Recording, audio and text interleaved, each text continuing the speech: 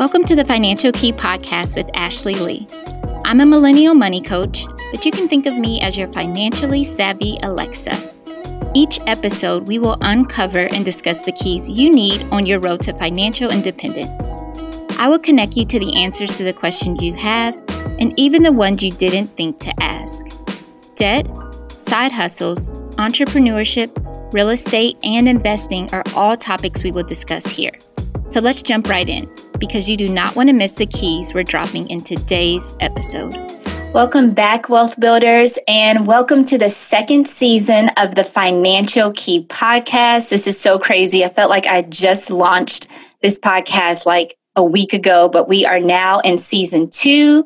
Happy New Year. I did take a small break to enjoy the holidays, and y'all, I'm so glad I did. I actually ended up testing positive for COVID during the holidays. So that was such a big surprise, but I'm feeling much better now. I feel like I have my energy back, and I'm just happy to be back here recording another episode for you all. So before we jump into season 2, I wanted to do just a quick recap of season 1 and all of the guests that joined us. So we kicked it off with Kofi, and we talked about how student loans aren't good debt like they led us to believe.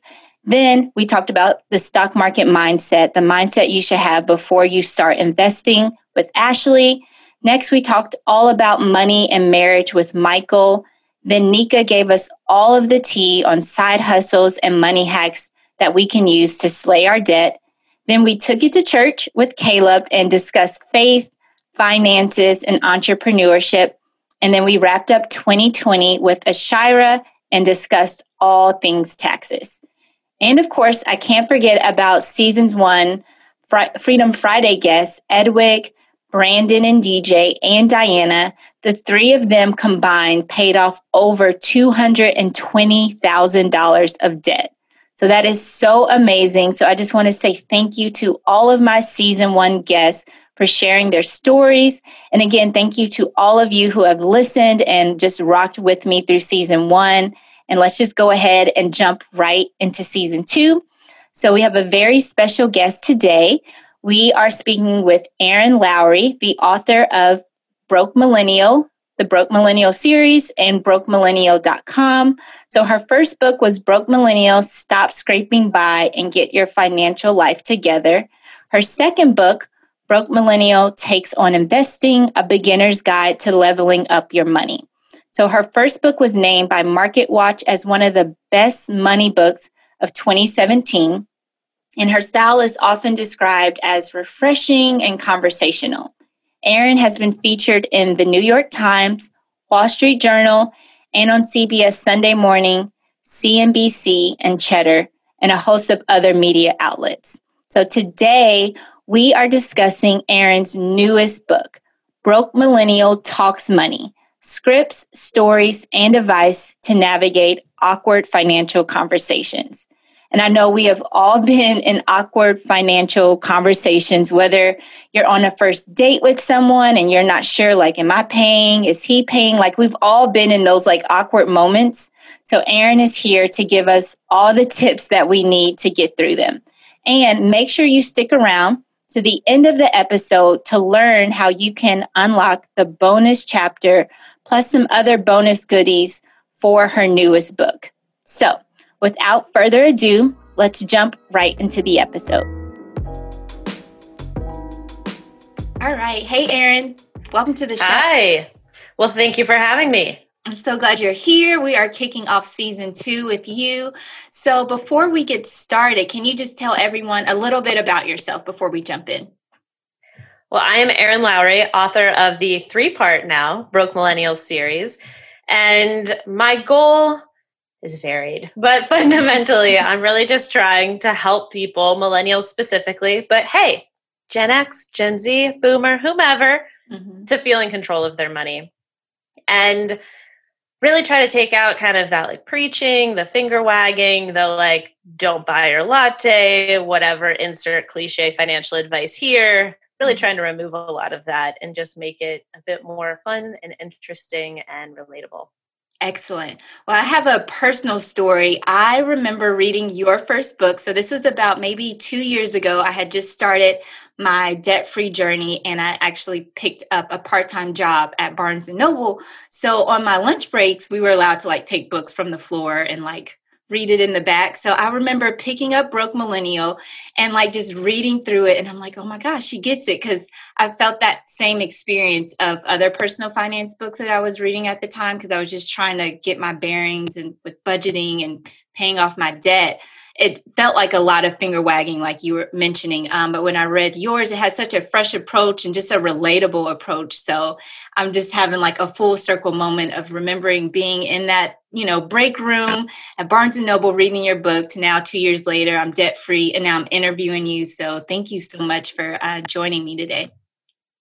Well, thank you. And congrats. Way to be debt free. How does it feel? It feels amazing just to be able to do it in the midst of the pandemic and everything that, went on this year. I'm just so happy and I'm just glad to be on the other side of it and working towards saving and investing and all that stuff that you talk about in your books.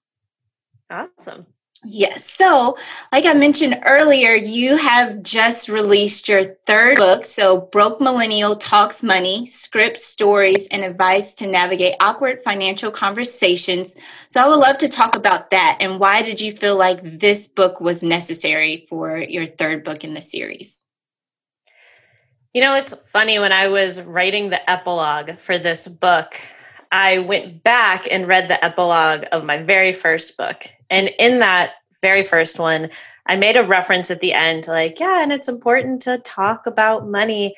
And I feel like that was sort of laying the seeds for what I eventually was going to want to talk about. Because really the series kind of goes along the path of first you got to get it together. And then book 2 is Broke Millennial Takes on Investing. And now, we're getting our money working for us. We're growing that wealth.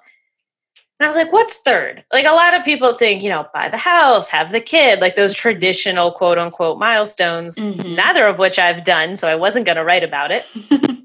I'm a New York City renter. Thank you very much. I don't think it's throwing away my money. We can talk about that later. And I started to think about the fact that for most of us, the big pain point truly is talking about money. Like, even if your financial house is totally in order, you are doing the most, all of the things that you're supposed to be doing. You've got that gold star.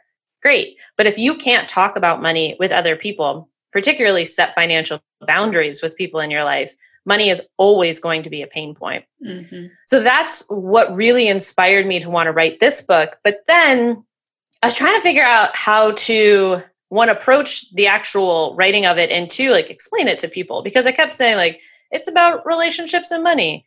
And people always think romantic relationships. Anytime you say that word, people think it's like your boyfriend, your husband, whatever. That's not this book. It's in there, but it's split up into 4 sections: work, family, friends, and romance. Because my big thought was I wanted to hit all the big areas of our life where we have to have these money conversations. And also, we go in and out of times where those different sections are causing us potential financial stress. Absolutely. Before we hopped on this call or before we hit record, I was flippantly talking about weddings, which, when you read the book, anyone who reads it, you'll get the sense I'm not a big fan of wedding season, because it takes all my money. It does. And really, I think like that's a one example where, like, sometimes that's a fight in your friend life. Sometimes that's a fight with the family. Sometimes that's a fight with a romantic partner.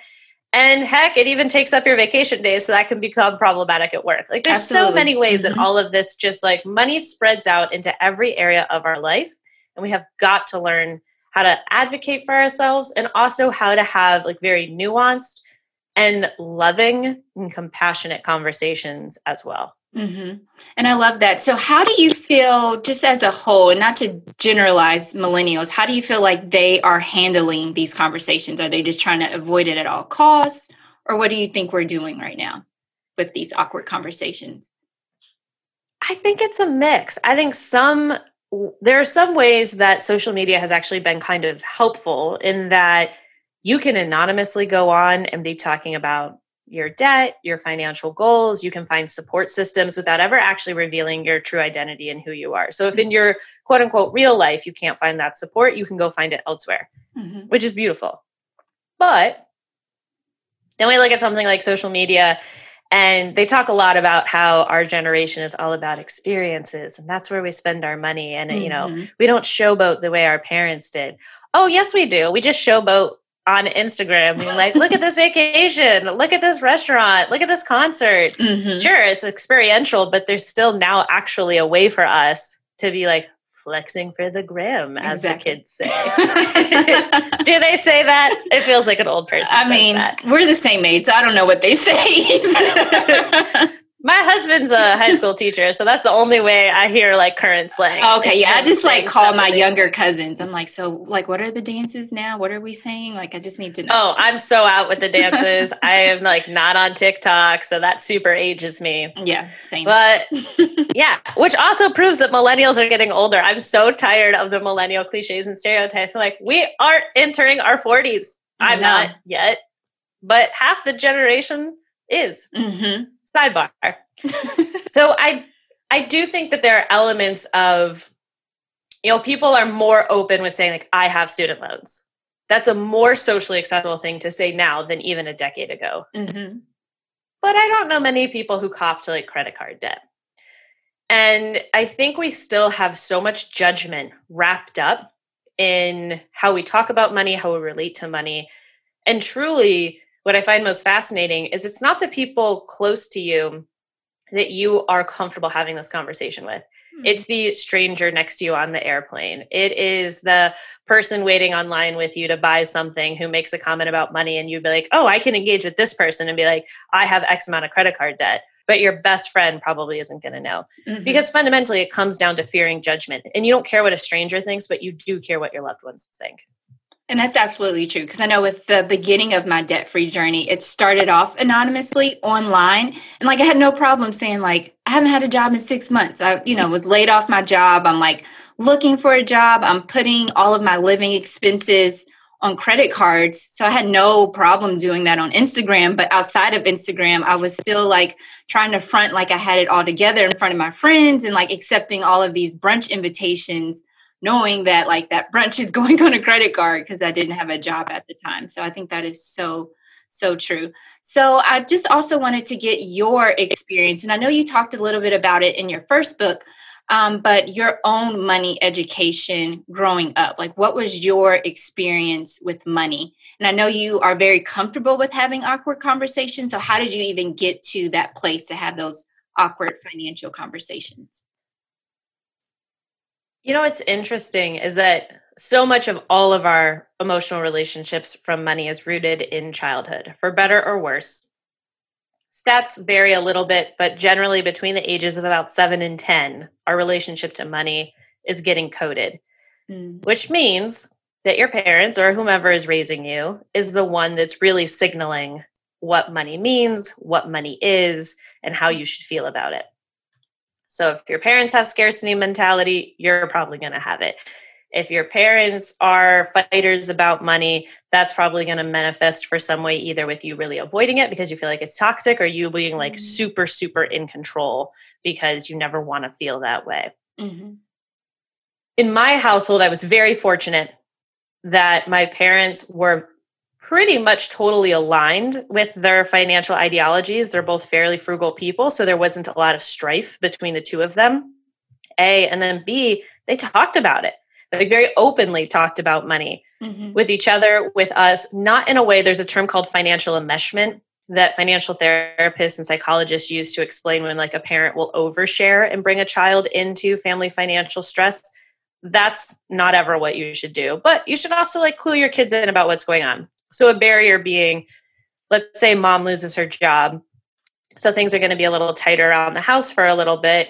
You can say, okay, mom lost her job. Don't worry, we're going to be okay. But we need you to pitch in, like turning off the lights when you leave your room so it saves on our electricity bill. An appropriate way to talk to a child about it. And not like, oh my God, we can't pay the mortgage. We're going to get kicked out. You don't understand. We're in so much trouble. Like that's oversharing with a kid. That would be a financial enmeshment. My parents did a lot of like very hands-on lessons about how to handle money. The one that I opened the book with is a Krispy Kreme donut story. I wasn't given willy-nilly money to spend as a kid. If I wanted to buy something, I had to figure out how to earn. The trope was usually at least 50%, if not the whole amount, to buy it. So when I was 7 and had very few employment opportunities, I devised this plan to sell Krispy Kreme donuts at my mom's yard sale. I sell out. My dad comes over. I'm super proud. I have $20. My dad's like, well, I bought the donuts for you. That cost $8. Your sister worked with you for a little bit. You're going to give her $2. So your net profit is $10. And then he did take the money. Like, didn't just tell me, he took it. He took it. And those kind of like very hands-on lessons about how money worked started to explain to me like what money represented, what money was. And then that played out in my adulthood life in a couple of ways, where my first year living in New York, I earned $23,000 approximately. And,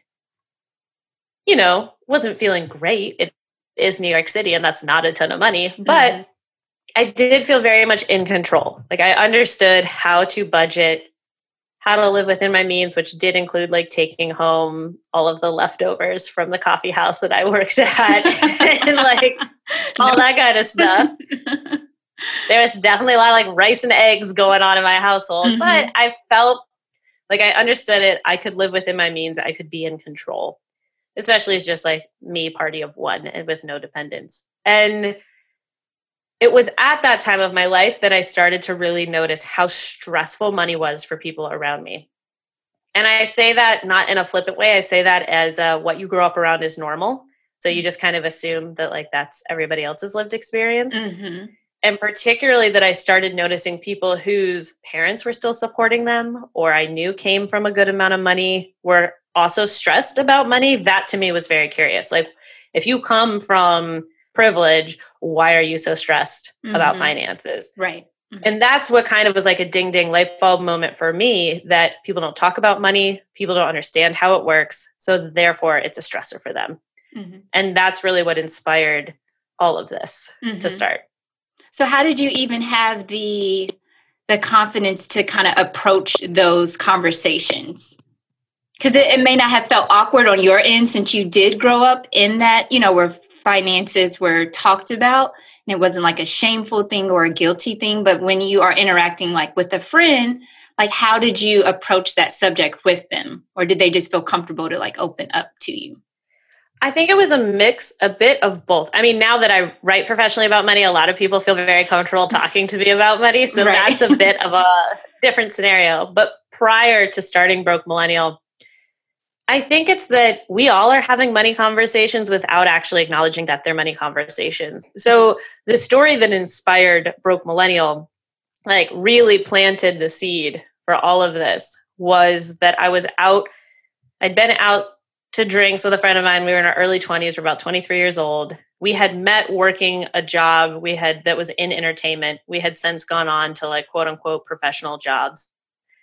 But she still really wanted to be an actress. Like that was the big dream. But she was working as an executive assistant at a major media company and just hated it. And also it didn't provide the flexibility to go out on auditions and do that kind of stuff. And so she was complaining about the work scenario. And I said, I don't really understand why you're not trying, at least for a year, to go be an actress. You can get a waitressing job, a nanny job, like whatever you need to do to make ends meet, but then also have a level of flexibility in your schedule. And that's when she looked at me and she goes, well, I don't know, money just really stresses me out. All I do is hope I have enough at the end of the month. And that was a big like, oh my God moment to me. And so that was a conversation that fundamentally was about money all the way through, but we didn't really acknowledge it until the very end when she brought it up. And people are having those conversations all the time. Like a friend of mine with family planning, for instance, she has a kid already.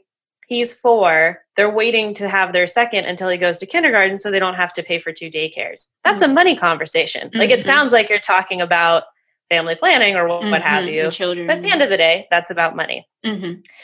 People moving to different areas. there's like all this kind of, and I hate to say it like this, but like coded messaging and how friends are talking to us about different things, that really the through line is money. So a lot of the time with these conversations, it's not that you have to bring up finances specifically unless you're directly asked. You can talk about whatever the greater topic is to kind of nudge it towards a money conversation. Mm-hmm. And to me, the best way to do this, no matter if it's your partner, your parents, your siblings, your friends, goals and focusing on your goals is one of the best ways to engage this conversation. So, what do you want to achieve in 5 years? What do you want to achieve in the next year? Like anything like that gets people to reframe around something they want, as opposed to just like the specifics of, I want X amount, is a really helpful way to talk about it. Okay. Yeah, I'm glad you mentioned that. That's really good. So let's jump into your book now. So we're going to take a look at, because we kind of already touched on friendships. So how should we navigate those relationships? I remember reading in your first book of how you have I think you said the stingy Stellas and the stingy Stellas. Can you explain that to everyone who hasn't read that example in your book? You're going to find, and friendships is like a whole other realm in my third book, but you'll find as you age that you'll have friends that fall into either wanting to spend money that either they may have or may not have. Mm-hmm. And you don't necessarily want to try to keep up, but that keeps setting the tone for what your social activities are, whether it's, going out to the brunches or taking a certain type of trip. All of that. And then on the flip side, you'll also have friends who either never want to spend money, which can get frustrating to you, or they do those really annoying things like, hey, we're going out.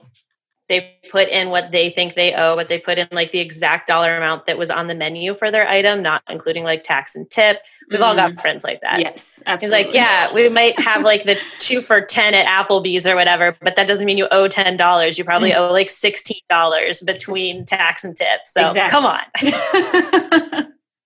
So things like that, I think, are really important to navigate. The other thing, though, it's really hard as you age to recognize that you're not likely to stay in the same socioeconomic dynamic as the friends, particularly that you had from college, and even the friends that you make in your early 20s.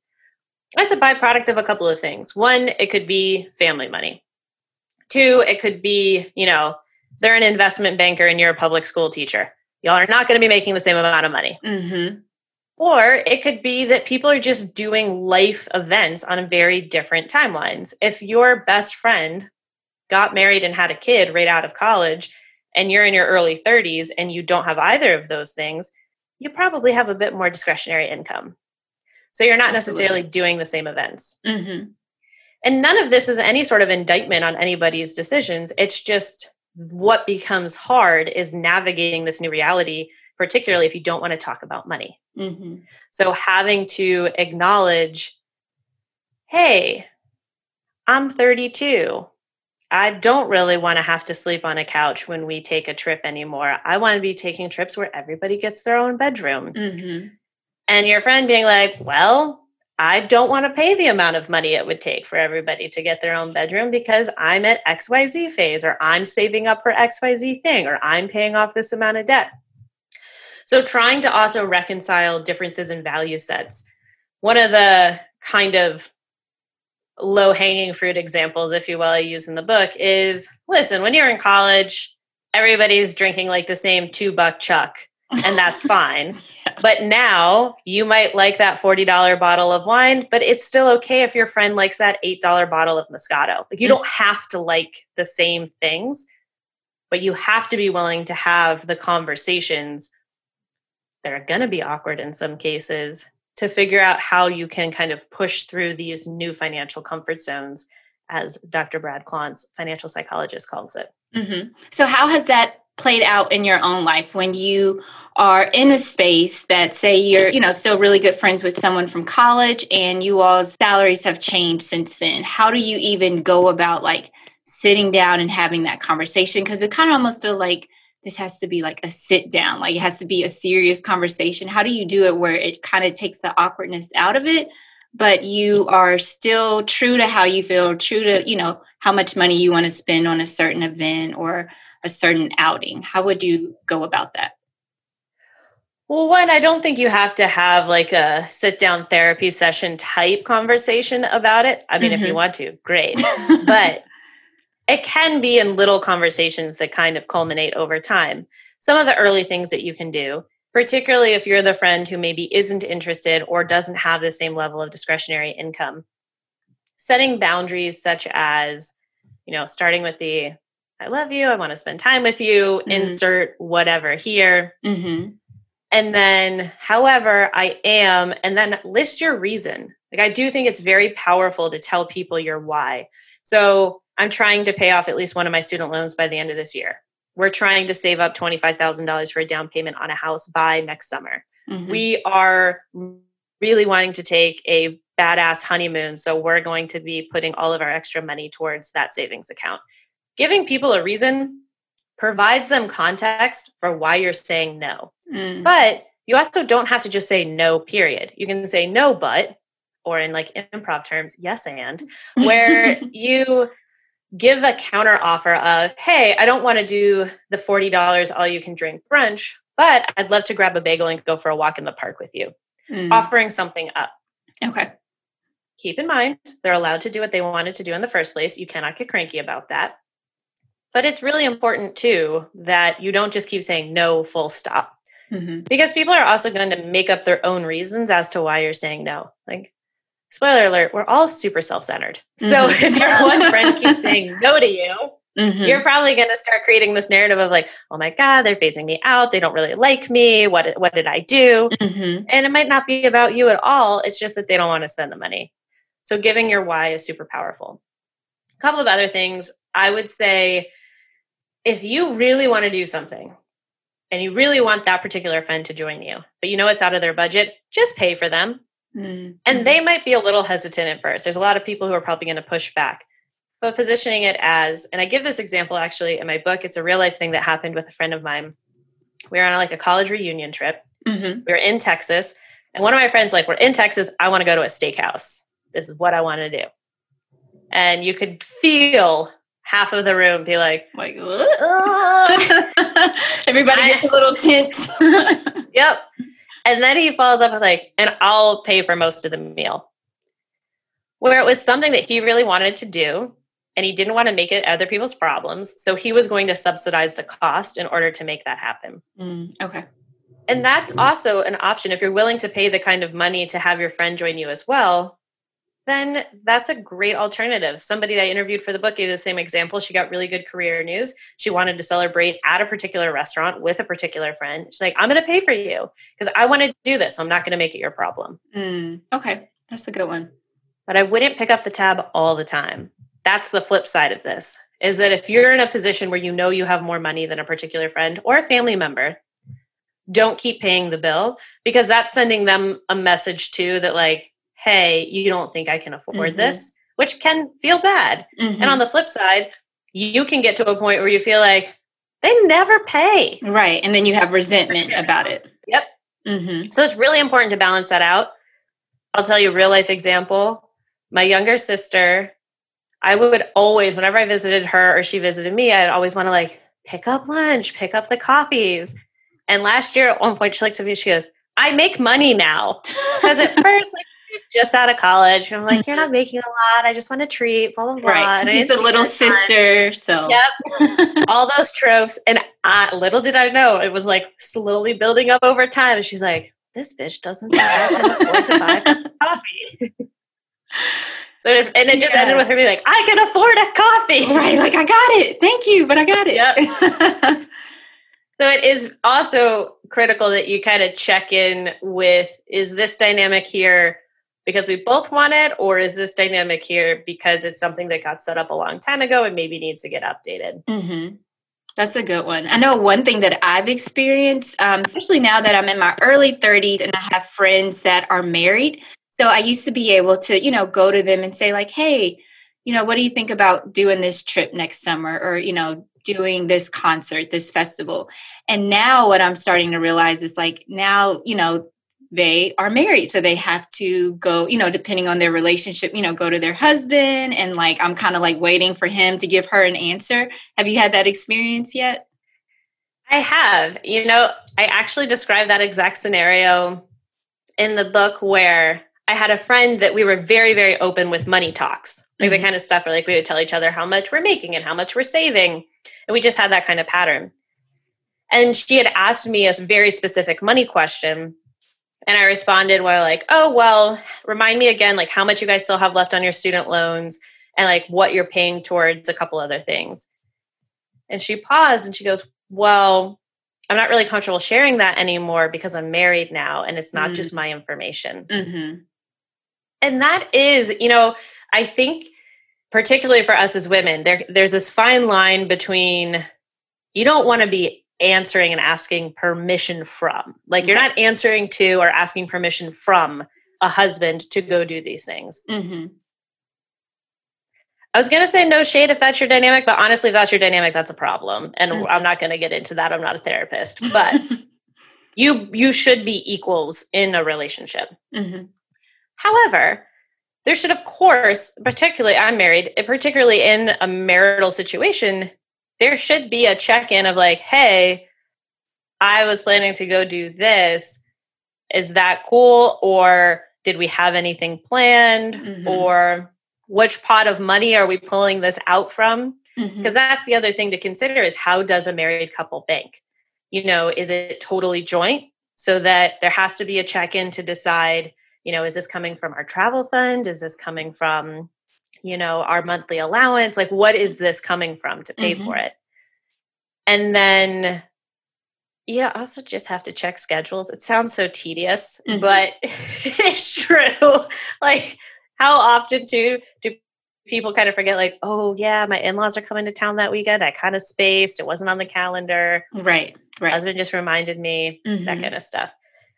But when it does come to money, when you get married, your spouse has a right to have feelings about how money is being spent in the relationship.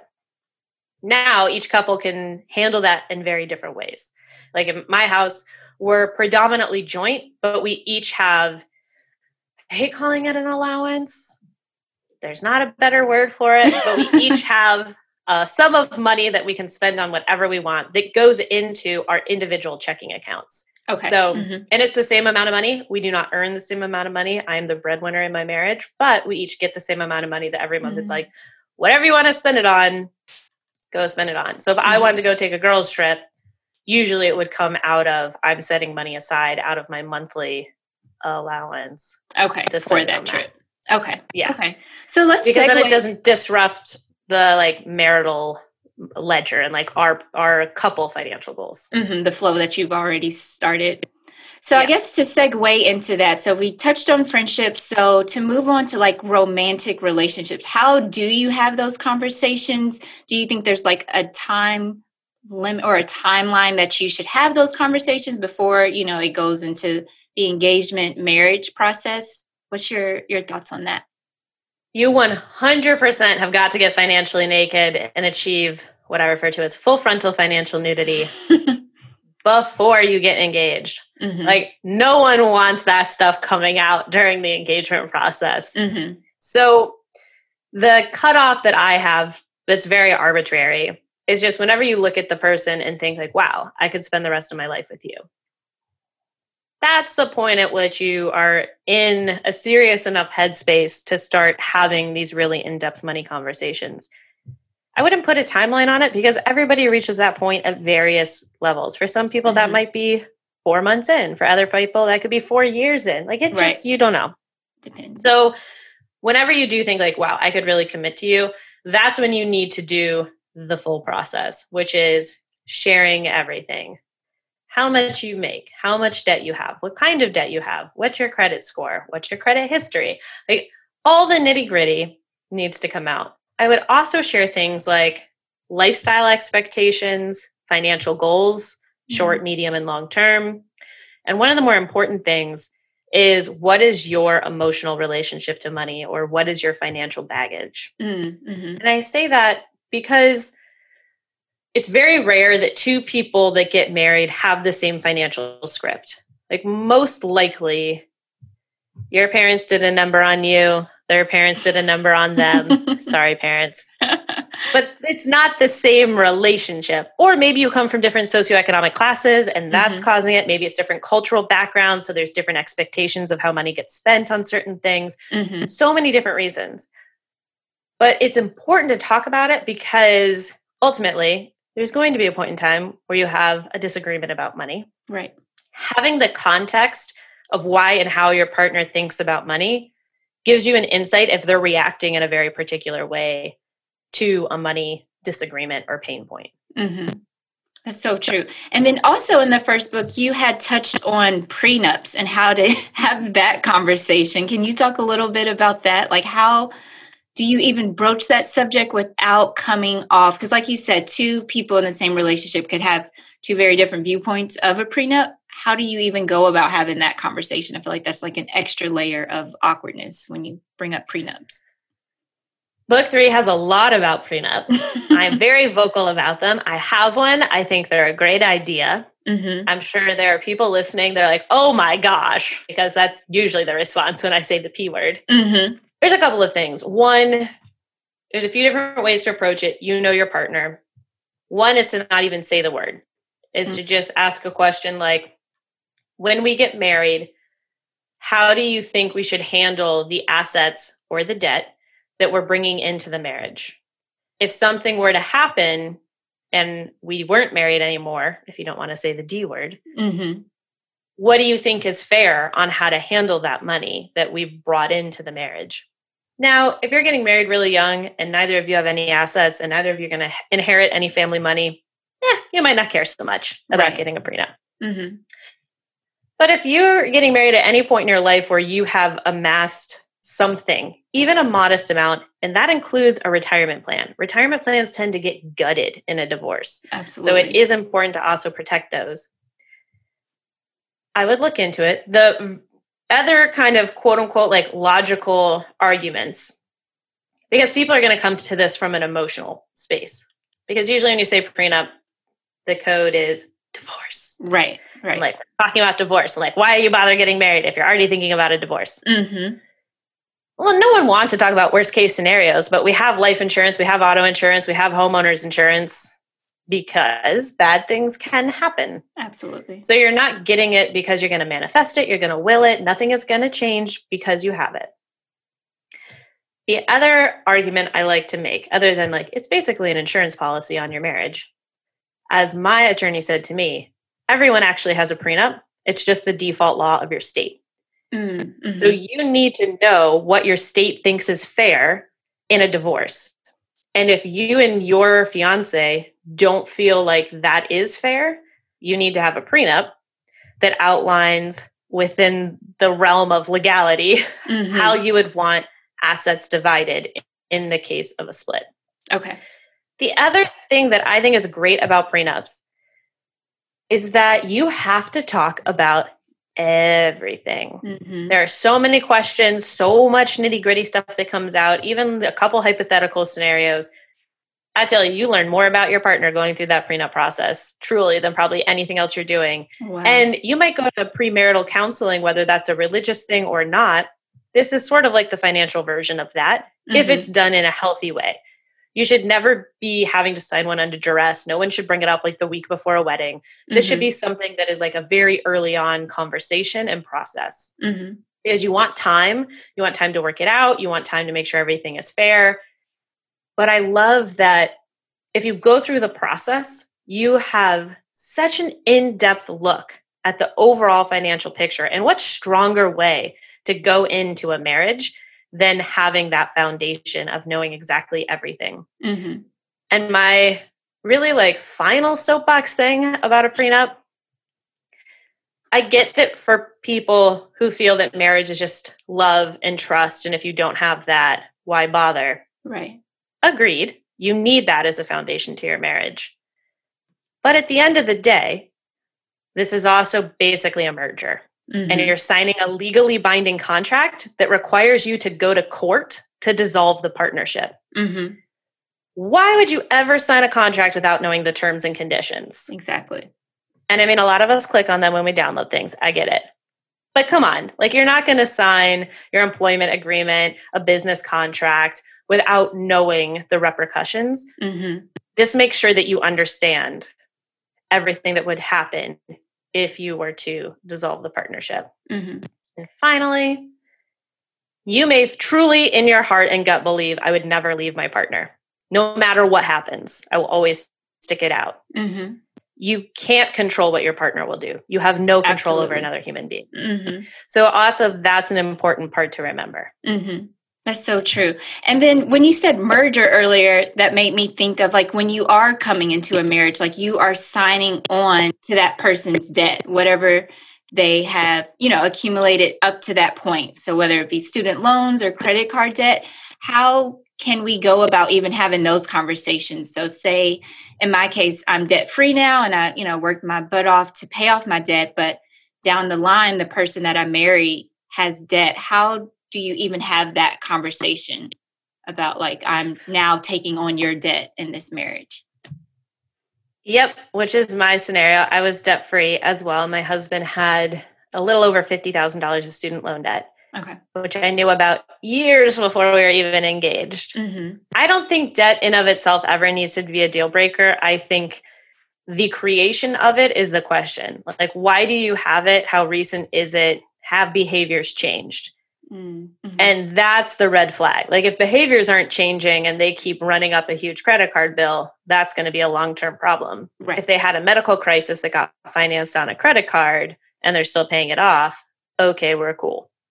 So that's thing one. Two, first, I think it's important to know the legalities of assuming someone's debt. Just because you get married does not make you immediately responsible for that person's debt unless you co-sign on it. So like if you refinance the student loans and you refinance them and you co-signed on it, now it's your problem. Different states are going to vary on if your spouse were to die. There could be different ways of how that person's estate was settled. And then, yes, you might be having to like pay it off in that sense. But from a pure legal perspective, typically you are not assuming their debt upon marriage unless you sign for that debt. Okay. But debt that they create in the marriage, that could become yours. Depends on the laws of your state, which is why it's important to know. And in terms of talking about it, one thing I think that you have to also be compassionate towards and sympathetic to is this ownership mentality that your partner might have and guilt that they might feel about you're debt free. I'm bringing this in. It's a burden, quote unquote. I want to take care of it. It's my responsibility. I don't want you to touch it. Very high odds that you're probably going to face that at some point. So if you do want to help your partner or your spouse rather post-marriage aggressively pay off a debt, I think it's important to reframe like, hey, this might have been something that got created before we got married, but we're married now. We're a team now. We're trying to achieve these goals on this kind of a timeline. And this is standing in our way. So I want us to work together to pay it off. If that's how you feel, maybe you don't. Maybe you totally silo your finances and that's on them and your situation's on you. Everybody handles it a little bit differently. But I can tell you from experience of my own situation, it feels really good to pay it off and to work together to do that. And I do think that can be a really bonding experience. And if you're nervous about it because you've read too many articles where people are like, I paid off his loans and then he divorced me, you get a prenup and have it accounted for. Have it in there. Oh man, that's so true. I never thought about it like that, but I'm glad you made that point clear. Cause in my mind, I thought, once you sign the marriage license, like you're also signing on to their debt. So that's good. I'm glad that you made that distinction that it's only if you co-sign on their debt that then you are held legally responsible for it. Now, if they're creating debt in the marriage, you could be responsible for that. But what gets brought in typically remains theirs. Okay. So we touched on friends, we touched on romantic relationships. I just want to touch on family also real quick, especially now because of the holidays. I feel like a lot of people are having these conversations, what should we get mom and dad for Christmas? I know I personally just went through this with my brother and his wife, and like we usually do like a joint gift for my mom. And, they are a 2-income household and I'm by myself. So certain gift ideas that they have compared to what I can afford, it does make the conversation kind of weird, especially since they know I'm debt free. I think they assume like I just have this, massive cash in my closet. So how can we navigate those conversations with family so they're not tense or awkward, especially during the holidays and Christmas and all of that? What are your thoughts on that? I mean, sometimes it's going to be tense and awkward. Unfortunately, you can't always remove that. And I do think just setting financial boundaries like, hey, I have $50 to put towards a joint present. If you guys want to get something that's worth more than that, that's fine, but I can only contribute $50. I think that it's also important, particularly as we age in sibling dynamics, for instance, being fair doesn't necessarily mean a 50-50 split, right? Because people are in different positions. As you mentioned, you have one income, they're a household of 2 incomes. So maybe that makes a big difference. Or maybe in their mind, it's like, okay, but now we also have to be buying presents for all of her family in addition to our family. So that's more. Right. So it's important to have that kind of a conversation. And also acknowledging, like, this is what I can afford. If you want to only go 50-50, then it needs to be $100 max, each party putting in 50. But if you want to prorate based on salary, based on scenarios, that's okay too. It's really interesting to me too with family gift giving that what can also get hard, particularly as you like marry in and expand families. Children of like the children, so your siblings, you're not all going to be in the same scenario. So gifting 2 parents, one might be over here showboating, dropping like a crap ton of money. And the other one's like, here's a $25 present because that's what I can afford. So it is important to make sure that it doesn't come down to amount of money spent. It's coming down to also like thoughtfulness. Is it also time spent? I feel like my parents are in a scenario where like they can buy themselves what they want. They don't need us to buy them anything. Exactly. They don't live near either of us. So time, and like quality time, is one of the better things that we can give them. And trying to reframe that a little bit as we age and come into different scenarios where it's not always about the price tag on the gift that we're giving. It's also about, are we making memories? Are we spending quality time? Or maybe it's a scenario where like your parents can't buy themselves whatever they want. You just want to spoil them a little bit, and that's okay. And if you're the sibling who can afford to do that, I do think it's important though to also talk to everyone else and be like, we're going to buy them a TV for Christmas. You guys don't have to chip in on it, but I also didn't want to like tell you Christmas morning, right? Blindside you for everybody. Exactly. Be like, here, mom, here's your socks. Here, mom, here's your TV. Somebody's going home feeling upset, and it's not mom. So I do think it is really critical though to have those upfront, honest conversations. It sounds so corny, but like speak your truth to it. If you're the siblings who maybe don't live near mom, and this is also a way that, if gift giving is your love language, I hear you, I see you, I am one of you. So then, sometimes it's about like, that's how you want to show some of your love and affection is by buying something nice for them. And you're allowed to do that, but you need to be honest with your siblings. If you're going to go drop $1,000 and they're spending $25, that also needs to be a conversation. Totally. That's so true. And then on the flip side of that, you talk about in your first book, like having those conversations with your parents. So as we're aging, of course, our parents are aging, and it kind of seems like the dynamics kind of almost shift, like having those conversations with your parent, like how is retirement looking for you? Or, how, your later life, how would they want to be taken care of? That type of like, how do you even go about having that conversation, especially if you're like the financially like sensible one in your family, like the financially sensible sibling. Yep. That is a super big stressor for a lot of people, particularly for us as the millennial generation. I do think a lot of us are going to be our parents' retirement plans. whether or not you know it. And so then the key becomes like finding out early so you can make the appropriate plans. Exactly. And a lot of parents are not going to tell you outright that that's the situation. Probably not because they're trying to be withholding, but maybe they think that they can reverse it and that they can fix it. So a couple of things. Again, the third book, this is a huge section of the third book in the family chapter, because it's not only about how to talk to your parents about it, it is also about how to talk to siblings if you have siblings. Because you also might be an only child trying to deal with this. Particularly, one of the women I interviewed is the only child of a single mother. So like that's an even more intense bond. When it comes to asking your parents, you can try being direct. Are you guys financially prepared to retire? I'm going to guess that has a success rate of about 15%, if that. Because a lot of parents are going to say, don't worry about it, or it's none of your business.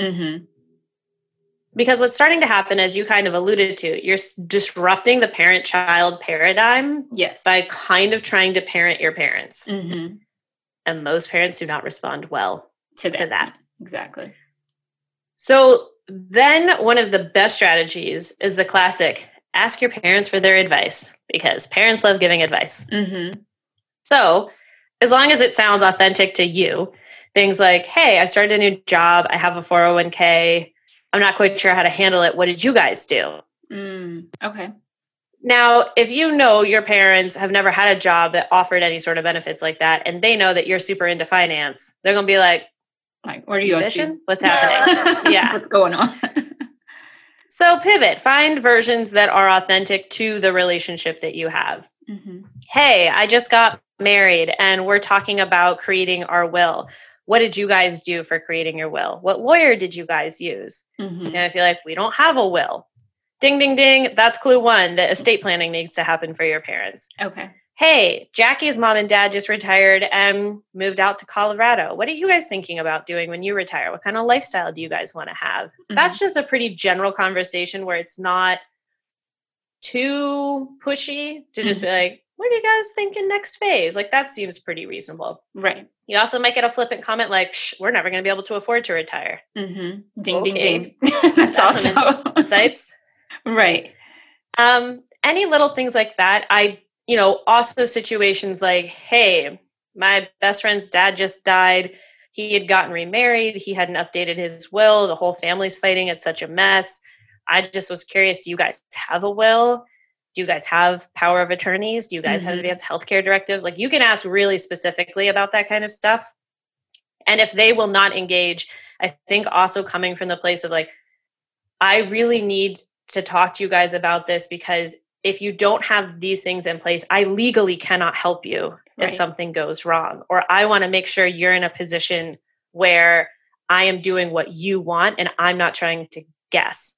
Or I don't want to be in grief because something has happened to you, and then also trying to figure out all the details of like how to pay the mortgage, how to, what if mom's in a coma and she doesn't have anything set up to auto pay and you're not power of attorney? You can't just go into her bank and be like, hey, I have to pay this bill. Right. Like, show us power of attorney. Exactly. There's a lot that needs to happen.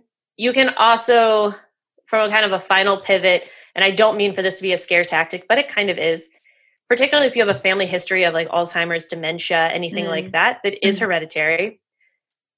Saying things like, hey, we know that this is a family history, and it really is important to me that we have all of the legal paperwork in place so that if this were to happen, we can immediately leap right into care and not be trying to figure out the legal side. And I think like even now with us being in the midst of this pandemic is even easier, I would say, maybe not easier, but more prevalent, more relevant to have this conversation, because there are a lot of, elderly, our grandparents, our parents even, that could be affected with COVID, and just knowing, having that conversation like mom or dad, if God forbid you had to go to the hospital and I'm having to talk to you, via FaceTime with the nurse, like just having those things in place. So I think it's a better time to even have this conversation and have those documents in order.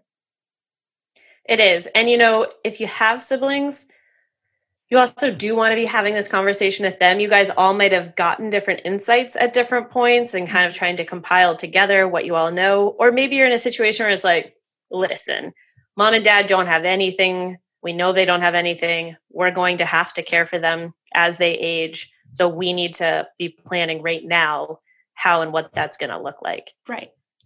And it's also an important thing to bring up with a spouse if you're married, like talking about whether it's cultural expectations, family expectations, your own sense of self-imposed expectations of what it's going to look like. You have to clue in your spouse as well. It can't just be like, hey, I decided we have to move to Cincinnati because mom's sick. Right. And you're like, I'm sorry, what? So like that could be you all. Yeah, it is really, really important that all parties are clued into these chats as well. And on that note, another option is if you, either your spouse or a sibling spouse is very close to your parents, they could also be the person you send in to initiate some of this conversation. And that might sound a little strange, but I say that because in some cases, it's easier for the parent to talk to an in-law if they have a good, healthy dynamic, because it's someone they love and trust, but fundamentally is not their child. Right. It has nothing to do with bloodline and everything to do with they're not the person that raised you. So even though like my father-in-law calls me his daughter and it's very endearing, he can more easily talk to me about certain things than he could his own actual daughter, because it's not the same like mortality projection and pain point. And I can just be more of the like pragmatic sounding board person in this conversation.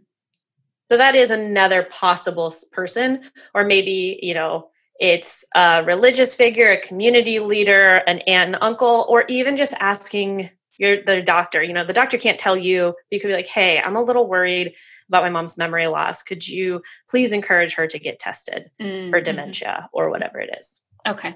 That's a good point. So before I let you go, I just really want to touch on one last thing, salary negotiation, and having those type of conversations, whether it be with our colleagues and or our supervisors. How can we go about having that type of conversation? Some quick hit negotiation tips. One of the first things that I actually kind of had like a mind-blowing moment was, how much are you willing to pay to avoid an awkward conversation, was what one of the negotiation experts I interviewed said to me. Talk about a mental reframe on what that is. So how much are you willing to pay to avoid an awkward conversation? And also to extrapolate on that, how much is that going to add up to over the course of your career? Like how many possibly tens of thousands of dollars are you leaving? The other thing though, too, is to really think of talking particularly to coworkers as like sourcing information. And if you're in an environment where it doesn't feel safe to talk to your coworkers, use LinkedIn, use any of those kind of tools to be like, hey, here's my scenario. I'm looking to get a raise. I was wondering if you could tell me, do you make over or under X? And just cold pitch people on a place like LinkedIn. Make sure that you're controlling for like similar size company, similar area. Particularly if you're a woman, it's also important to ask both men and women to control for a gender wage gap. If you're a woman of color or a man of color, really a person of color in general, it's important that you are asking also like white people and people of color to control for the racial wage gap in the responses that you're getting. And on LinkedIn, just like email a crap ton of people, because you might only hear back from a handful.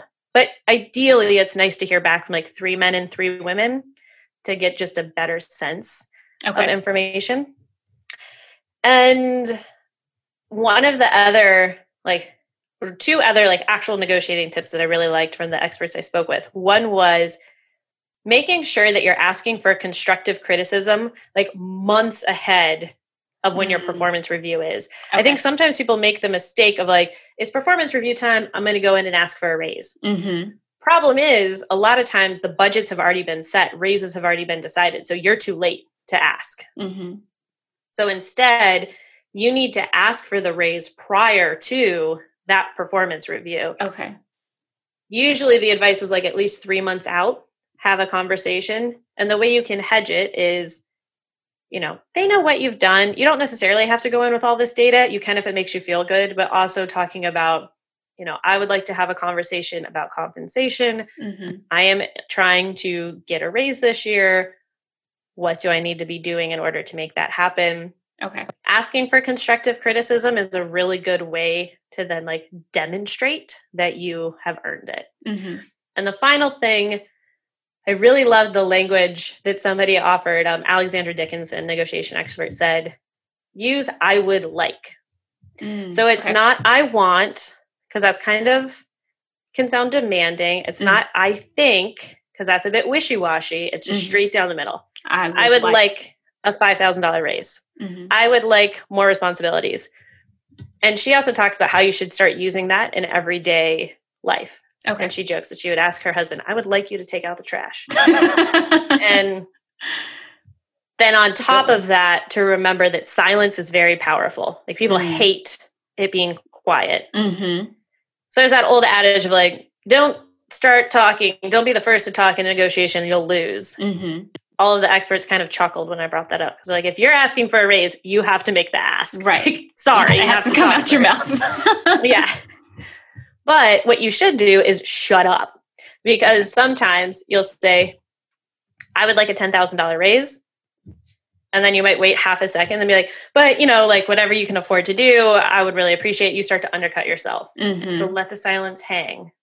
The advice was like 5 seconds, like at least try to last 5 seconds if they don't respond.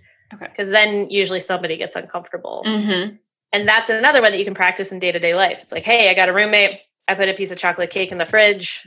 I came back to get it later. Chocolate cake is gone. Call the roommates to the fridge.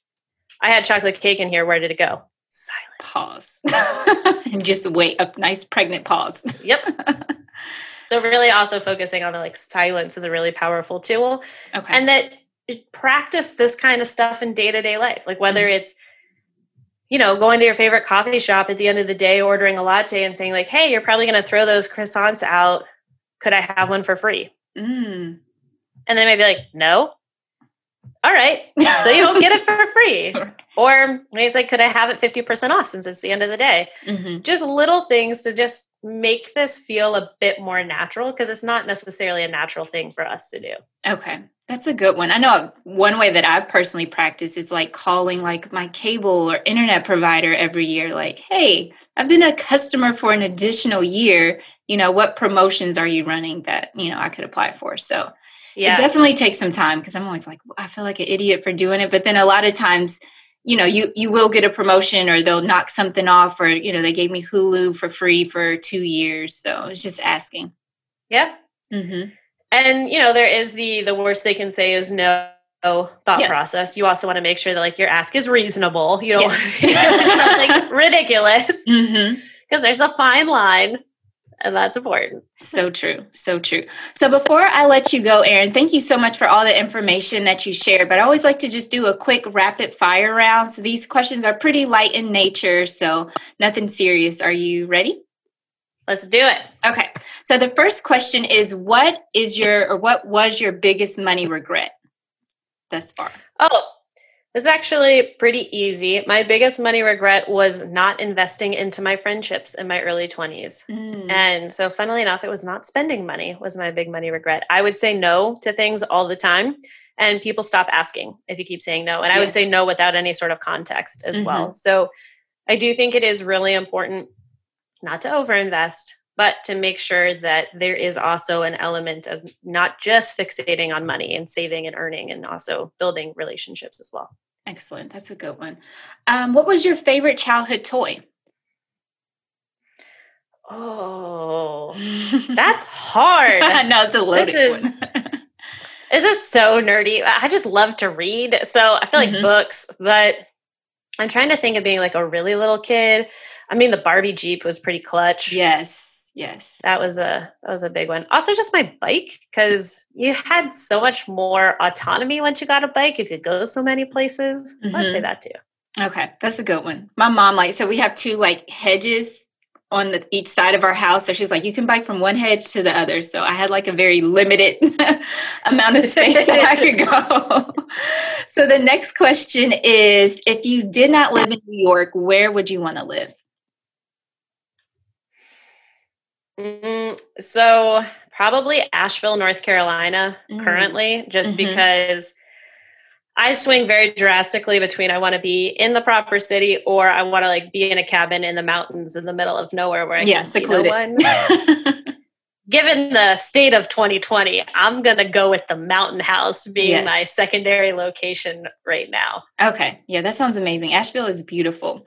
So the last question that I'm asking all of my guests is, what are you looking forward to the most in 2021? Hopefully some level of normalcy, which is also probably what everyone is saying.